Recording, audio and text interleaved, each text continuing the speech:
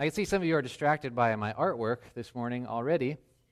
But before I go there, make sure the kids know that there's a kids program that's going on right now, so you're dismissed if you consider yourself a kid.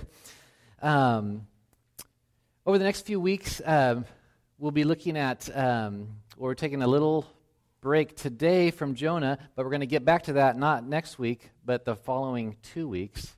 Next week, Tom Clock is going to come and bring the word for us, and I just really encourage you, come and support him in that, not just because it's one of our own, but because it's God's word, and we're going to hear from the Lord.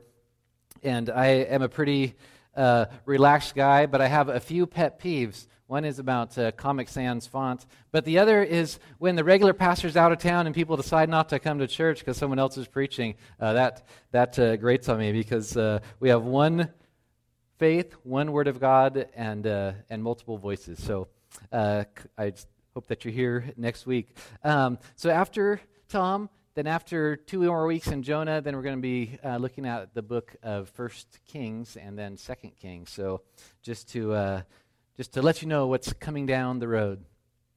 But before that, since it is Mother's Day, I thought I would tell a story that I read as a wee lad, and my mother probably read it to me.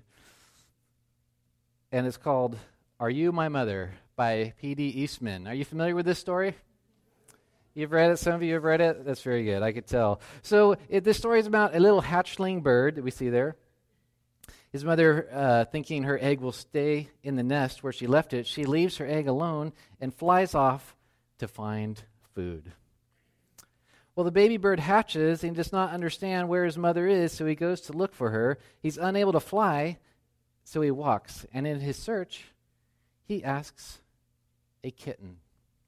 He asks, "Are you my mother?" And it goes on, he asks a hen, a dog, a cow, if there is mother, but none of them are. Refusing to give up, he sees an old car, which he realizes is certainly not his mother. In desperation, the hatchling calls out to a boat and a plane, and neither respond. And at last climbs onto the teeth of an enormous power shovel. And the power shovel belches, do you know what it belches? Snort, that's right, Emily knows. From its exhaust stack, and the bird cried out, "You are not my mother. You are a snort." And as the machine shudders and grinds into motion, he cannot escape. "I want my mother," he shouts. And at that moment, just when you thought it couldn't get any worse, the snort drops the hatchling into his nest, and his mother returns, and they are united. And with much delight, the baby bird recounts to his mother the adventures he just had. So that is the story of Are You My Mother by P.D. Eastman. And today's message is going to ask the same question, is who is my mother? It's the question that Jesus posed to his followers. Who is my mother? And it seems like a curious question, but it's what we're going to address today. And we're going to be in the book of Mark, chapter 3. There's nothing quite like mom.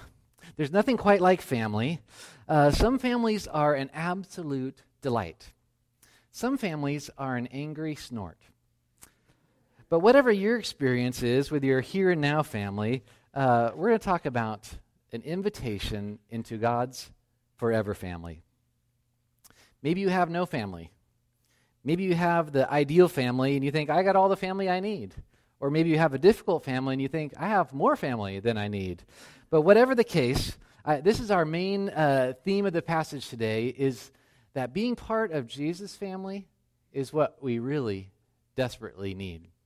It's what you need, it's what I need, it's what we all need. In fact, being part of Jesus' family answers the most fundamental questions or the most fundamental needs that we grasp after, that we search after in life. And I suppose some of these are here. Secure identity, unconditional acceptance, this covenant commitment, this unbroken relationship. These are all found by being part of Jesus' family. Secure identity, we see this massive search for identity, to fit, to belong. It's real clear in grade school and in high school, junior high. but we do it all our lives. We struggle to fit. Unconditional acceptance. Okay, when you're a 4-year-old, you could scribble some junk on a piece of paper and it will get framed. It will go on the fridge, it will go on the wall. And then sometime in life you realize, I have to do something impressive to be accepted. I have to impress my coach. I have to impress my teacher. I have to impress my boss, whoever it might be, to be accepted in that role. Or this covenant commitment. We live in a culture that's all about contracts. You do this for me, and I'll do this for you, rather than a covenant. And even marriage has been shifting from covenant vows to a contract relationship. And finally, we really deep down want unbroken relationships. We live in a culture where relationships fall apart, whether it's from just people parting ways or families breaking apart or through the loss of a loved one through death. But being part of Jesus' family, even death is just the entrance to more life. And so these things that we just desire and crave and run all different ways looking for, they are found in being part of Jesus' family. So we're going to be in chapter 3, verses 31 to 35 of Mark. This is real early in the gospel, obviously just chapter 3. And this was written by Peter's traveling companion. So imagine the human that probably knew Jesus the most, spent the most time with him, Peter. And then he spends all this traveling time with Mark. Mark could have filled a library of information about Jesus. But he chose these particular things to teach us something about Jesus. He's teaching us, I think, two things. This is what Jesus is like, and it's not what you thought. And this is what it means to follow Jesus, and it's also not what you thought. And this theme is carried throughout the book of Mark. This morning we'll answer these questions. What does it mean to be part of Jesus' family? And how do I receive the benefits of being part of Jesus' family that we just looked at? And this will be in the framework of answering this 4 characteristics of those whom Jesus considers family. So here's the scene that's happening as we get to verse 31, the setup. Jesus' birth family, his natural family, they thought he was largely crazy at this time. So some of us can relate. And then there's the scribes, they thought he was demonic. The general public had no idea what to think. Meanwhile, Jesus has this growing following. And as he returned to town, this crowd surrounded him to hear him teach. They're pressed around him in a room, and his family shows up. And that's where we start our passage today. As I read just this short paragraph, look for anything that's surprising or jarring or confusing about this little encounter of Jesus and his family. It says this: "And his mother and his brothers came, and they were standing outside. They sent to him and called him. And a crowd was sitting around him, and they said, 'Your mother and brothers are outside seeking you.' And he answered them, 'Who are my mother and brothers?' And looking about at those who sat around him, he said, 'Here are my mother and my brothers.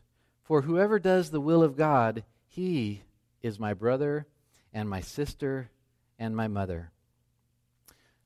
Wow. So when I read this the first time and started thinking about it, 2 things really struck me. I don't know if these same things struck you. First of all, Jesus seems really rude. We don't think of Jesus as rude, and that's what it comes across to me when I read that. His family comes, and he just kind of blows them off. But when we study the culture of that time and how they viewed family, we realize it's actually a lot worse than we think. Because family was everything in this culture.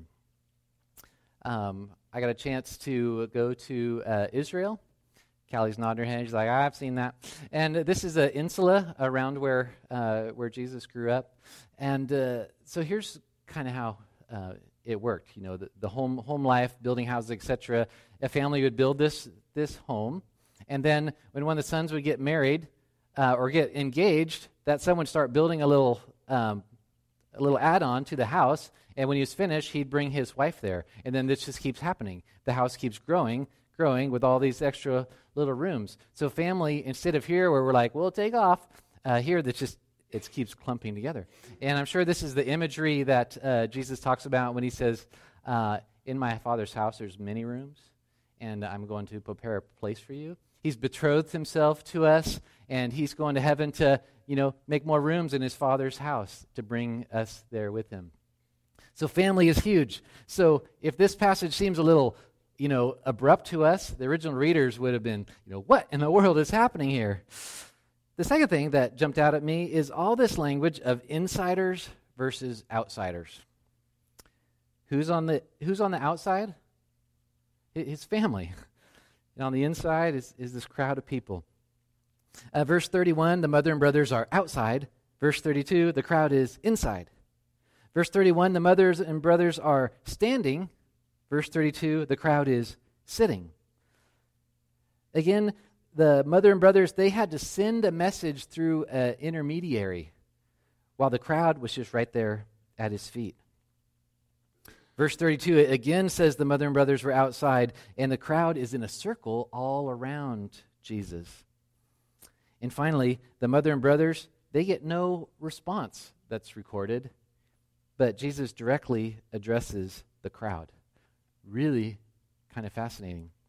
I think Mark is telling this story and shouting this to us. There are two kinds of people in the world, insiders and outsiders, and don't be left outside. He's making a big exclamation point about that. So, who is Jesus' family? Who does he consider his family? And he answers that in verse 35, which says, whoever does the will of God, he is my brother and sister and mother. If you do what God wants, you're in God's family. So that begs the question of, what does God want? What is his will? And so that's what we're going to explore in these next minutes together. First of all, whom does Jesus consider family? Those whom Jesus considers family, they believe in him. They put their trust in him. They receive him as he truly is. This phrase, whoever does the will of God, it makes me think, well, most religious people think that's exactly what they're doing. They think the will of God is this list of things, and as close as we follow that list, then I'm in. I'm an insider. But the problem is the scribes and Pharisees were largely doing that, but they were, for the most part, left outside. We're just in chapter 3 of Mark.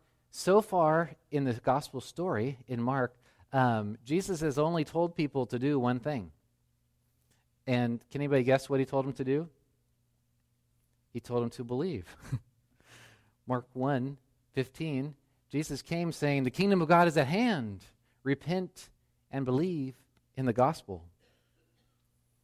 A little fancier language than I could say, commentator France, he says, the only general injunction of Jesus, which Mark has so far recorded, it is that call which both scribes and the family have in different ways rejected, and doing so have put themselves outside the will of God.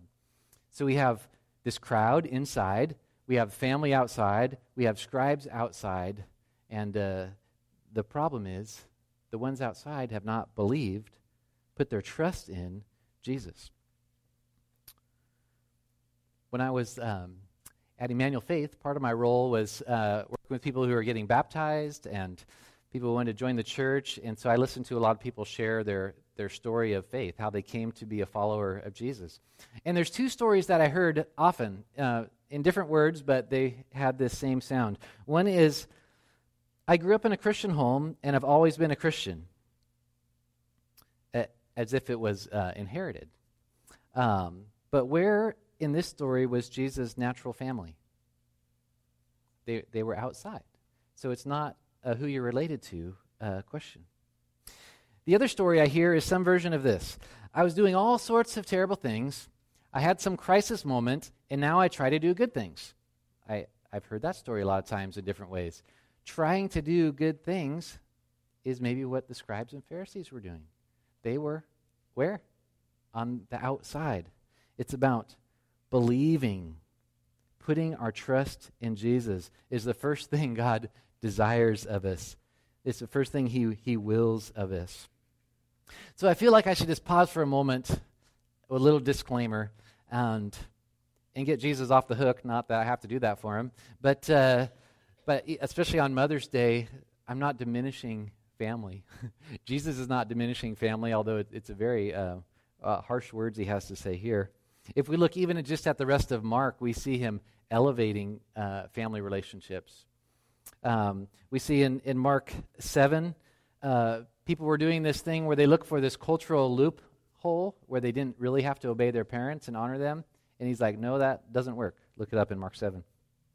Mark 10, people were trying to find a way to get out of their marriage vows. He's like, nope, that's till death do you part. And that doesn't work either. And so Jesus is elevating family. And I hear you turning there right now. So you just bookmark that. Come back to it. Around Mother's Day tea, you could look at those passages. So at being in God's family, being in Jesus' family, we should be the best children, the best spouses, as well as the best neighbors, the best employees, employers, etc. So above all, and first of all, being in Jesus' family means that we believe in him. And I'm going to come back to this verse probably a few times that just captures it. The beginning of John. But as many as who received him, to them he gave the right or the authority to become children of God, even to those who believe in his name. So those who believe in Jesus are the ones who become part of his family. But lest we think it's just an intellectual assent to saying, okay, yeah, I believe that. Yeah, that's probably true. Or, yeah, if I had to say yes or no, yeah, I believe these things. Jesus reminds us that even the demons believe these things, but they have not turned their life over to Christ. James 2:19 says, the demons believe in God and they shudder. Mark 1:24, just earlier, it says, the demons called Jesus the Holy One of God. I apologize, I just lost connection here. I'm going to be back in just a second.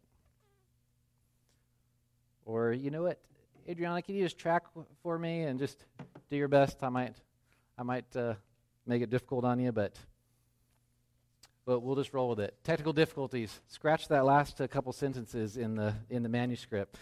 So first of all, being in Jesus' family means we believe in him. And second of all, being in Jesus' family means we dwell with him. We reside with him. Verse 32 says, the crowd was sitting around him.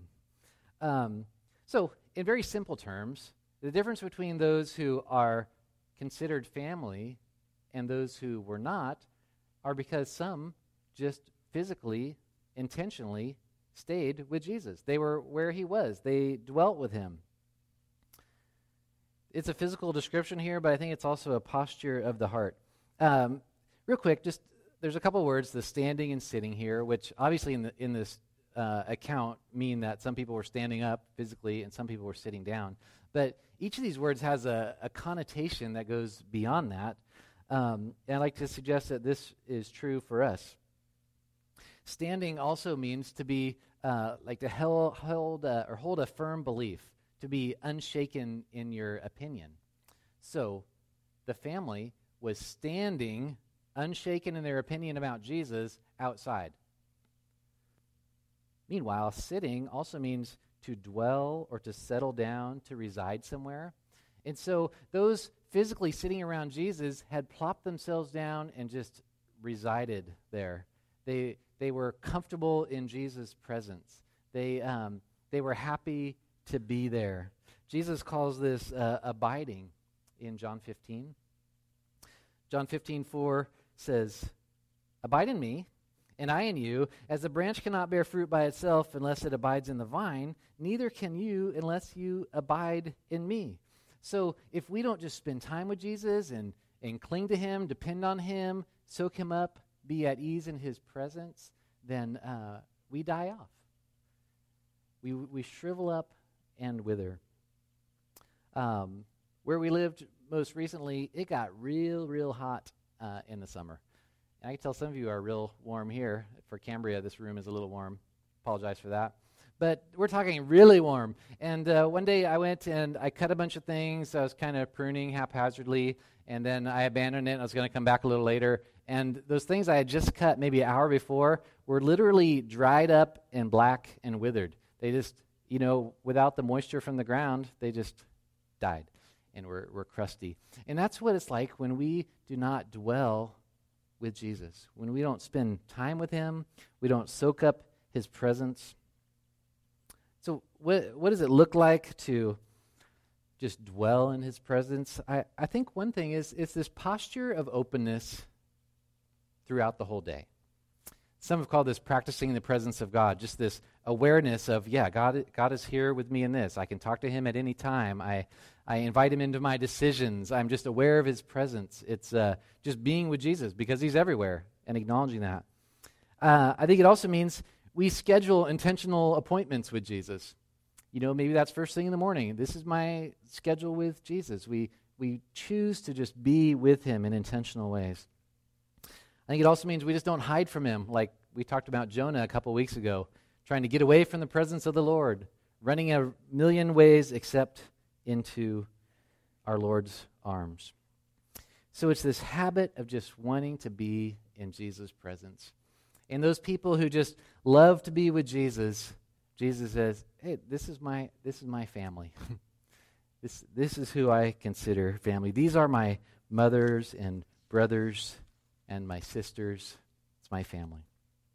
Okay, believe, abide with him. But also, 3, those whom Jesus considers family, they embrace his family. This is where it gets really interesting. So far, this is pretty comfortable. When you receive Jesus, you receive his family. It seems simple enough until we start thinking about who else is in his family. And don't look around the room. I think in Mark, this comes out real clear of how this scene is kind of outrageous. Because in just the few chapters leading up to this, we're introduced to some people who were part of this crowd, part of this family. Starting in the first chapter, verse 16, some peasant fishermen were part of his family. Nothing wrong with fishermen, I'm just saying who was there. In verse 23, there was someone who had been demon-possessed. Verse 40 of the first chapter, there was a leper. Someone with an infectious disease that has a cultural stigma to it. We might think of sometimes like the AIDS epidemic or something like that. Get that kind of imagery in your mind. The next chapter, we're introduced to tax collectors, which is not like the IRS now. It's more like government-sanctioned crime bosses is what it kind of amounted to. They were making money off of other people in really unethical ways. Verse 15 of chapter 2 is just this blanket statement of various notorious sinners. It's like all kinds of sinners, they were there. In chapter 3, verse 19, we're told that the betrayer was there. Judas was with this. So this is the crowd that was pressed around Jesus. And for those who are germaphobes here, you want to probably not read verse 10 of chapter 3. It says this: those with afflictions pressed around him in order to touch him. So imagine all these people who are sick and have all these ailments, and they're just crowded, pressed all around Jesus. And he's like, yeah, this is my family. If you want to be part of my family, then you embrace my family. I went through this kind of this what-if story in my mind. What if Jesus called you up or texted you or whatever, however you talk to Jesus, and he invited you to afternoon in a limousine ride. And, hey, let's just go spend some time, we'll talk, and you get to spend, afternoon with Jesus. And, of course, all of us would say, yeah, I'll do that. And so he picks you up, you start driving off, and you're driving down the highway here, headed south, and And he just says, oh, let me pick up a few of my friends. First, before you leave Cambria, he goes by the pastor's meeting and picks up some pastors, some scribes, some biblical scholar people. And they hop in, and the conversation gets kind of interesting. You start talking about theology and whatever. Then heads down to Morro Bay and swings by and picks up some fishermen off the dock. They just got off the boat, and they have some scales and some fish stink on them, and come on in, crowd in. Then you head by that gun range down there. You pick up a shifty-eyed guy named Simon. He has a God, Guts, and Guns tattoo and a Don't Tread on Me hat, and he has a 9mm on his hip, and he jumps in, and the conversation gets more interesting. And you swing by the hospital in San Luis, and you pick up an AIDS patient. And then you go by county health, and you pick up some mental health patients. Then you just head right into downtown, and you pick up a homeless drunk and a couple of prostitutes, and now the limo is quite full. It's packed in there. And you're beginning to get a sense of what this room was probably like that Jesus was in. It smells like old fish and sweat and cheap perfume and just really wild kind of conversations going on. And you're crammed in there. And what do? Do you leap out that window? Do you run for it? Or do you say, Jesus, if this is your family, then it's my family, and embrace that. I went to visit a guy in the hospital. I'd never met him before. I just heard a little of his story, enough that I looked him up on the internet to hear a little more of his story, and I may have shared this before, but he had just done some very, very terrible things in his life, and I was on my way down there. It was hard for me. I had to have a conversation with God about going and making this visit. Just, God, I don't really feel like doing this. He was in this infectious disease area, and I had to suit up to meet with him. And I asked him, as he started telling me some of his story, his body's just totally shutting down. He's dying. He's a pretty young guy. And I said, where's God in all this? And he poured out his heart, and he, I believe, is a true child of God. And God was really working in his life. And I have to say, if I want to be part of God's family, this guy's family. I have to embrace him as family. And in spite of the things he's done, in spite of the place he's in, he's part of Jesus' family. We think sometimes, this is too much. It's fine if I think theoretically, but then when I think about certain people, it's really hard. And Jesus says, no, if you are part of my family, then you take all of it. John 13:35 says the mark of those who are in Jesus' family. The identifying characteristic of those who are disciples of Jesus is this: by this all men will know that you are my disciples, if you have love for one another. That crazy family of Jesus that we're all part of, you got to love each other. So those whom Jesus considers family, they embrace his family. Okay, finally. Number 4, those whom Jesus considers family, they listen and respond to his words. And I think it's fairly obvious the reason people were together in that room, crowded in there, was to listen to Jesus' words, to hear him teach. Just before this, in chapter 2, it describes this kind of a similar crowded scene. It says, many were gathered together so that there was no longer room, not even near the door, and he was speaking the word to them. So Jesus would go to these places, and people would cram in to hear him teach. So being part of Jesus' family means we should be hanging on his every word, responding to it, heeding it. The paragraph right after this launches into the familiar parable of the sower, which just briefly, I think, continues this theme of insiders and outsiders that we see in Mark 3. At the conclusion of that parable in verse 11, Jesus said to them in Mark 4:11, "To you has been given the secret of the kingdom of God, but for those outside, everything is in parables." In other words, I think the message of this parable is this: if you're family, Jesus' family, then you will understand Jesus' teaching, And if you understand his teaching, then you'll heed what he says. You'll do it. If you're family, you'll hear it and listen and understand, and then you'll do it. We're like little seedlings that sprout from the seeds of that God sows. You could tell which seeds landed in good soil simply because they grow. People who are listening to you, responding, living out God's words are the ones who are insiders. They're the ones who are growing. That's how you could tell who's in Jesus' family. So, whether you encounter his voice in the black and white of Scripture, or in that still small voice, or in the general revelation in nature, in creation, whatever it is, we need to look at that and say, that's from God, and respond to it, and just do it. Live it. Live it out. Okay, I don't want to be misled because I'm listing these things that are characteristics of those in the family of Jesus. But these are not all prerequisites for being in the family of Jesus. Because the scribes and Pharisees, they were obsessed with doing the right thing, but they were outside, right? They were stuck outside. So let me clarify.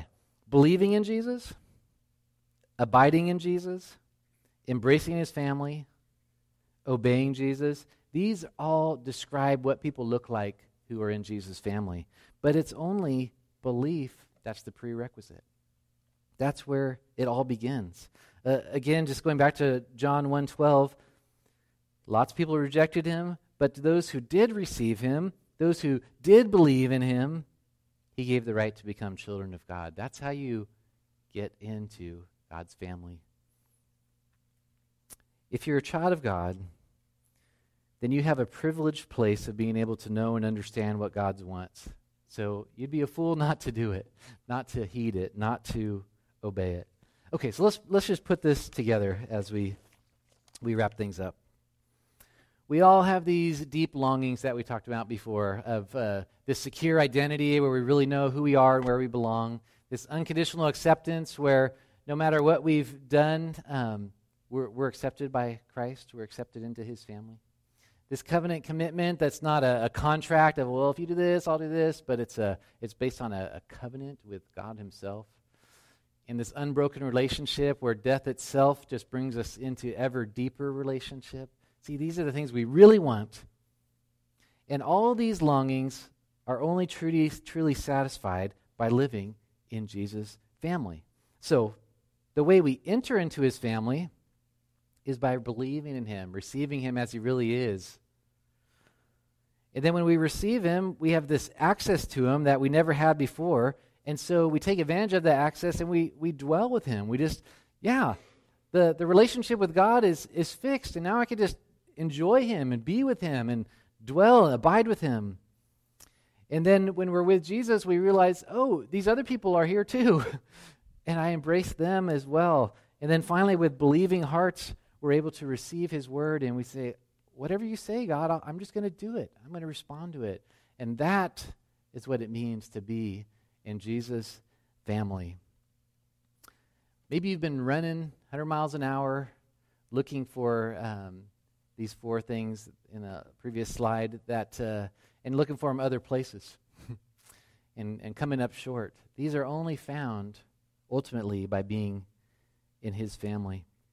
Maybe you've poured yourself into something you thought was going to give you security or significance, but it turned out in the end it was really just an angry snort. It was a letdown. It was not what you really needed. So today the invitation's wide open. Believe him, receive him, embrace his family, abide with him, and just do what he says. Live as an obedient follower of the Master. So just our final challenge in closing is to simply embrace Jesus and become family. Just receive him as he really is and enjoy all those eternal benefits of being in the family of our Savior, in that forever family with our eternal God. And I am so thankful that he let people like me into that elite family of God, and that invitation is wide open to all who will trust in him. Let's give him thanks for that right now. Lord Jesus, I am just so thankful that you modeled a love that's hard to comprehend. And you have invited us into your family with all of our flaws, with all of our shortcomings, and yet your perfection covers it all. Your sacrifice is the reason it can all be forgiven, and we can once again have a restored relationship with the triune God, and we are just forever humbled by that. God, we love you and are thankful. In Christ's name, amen.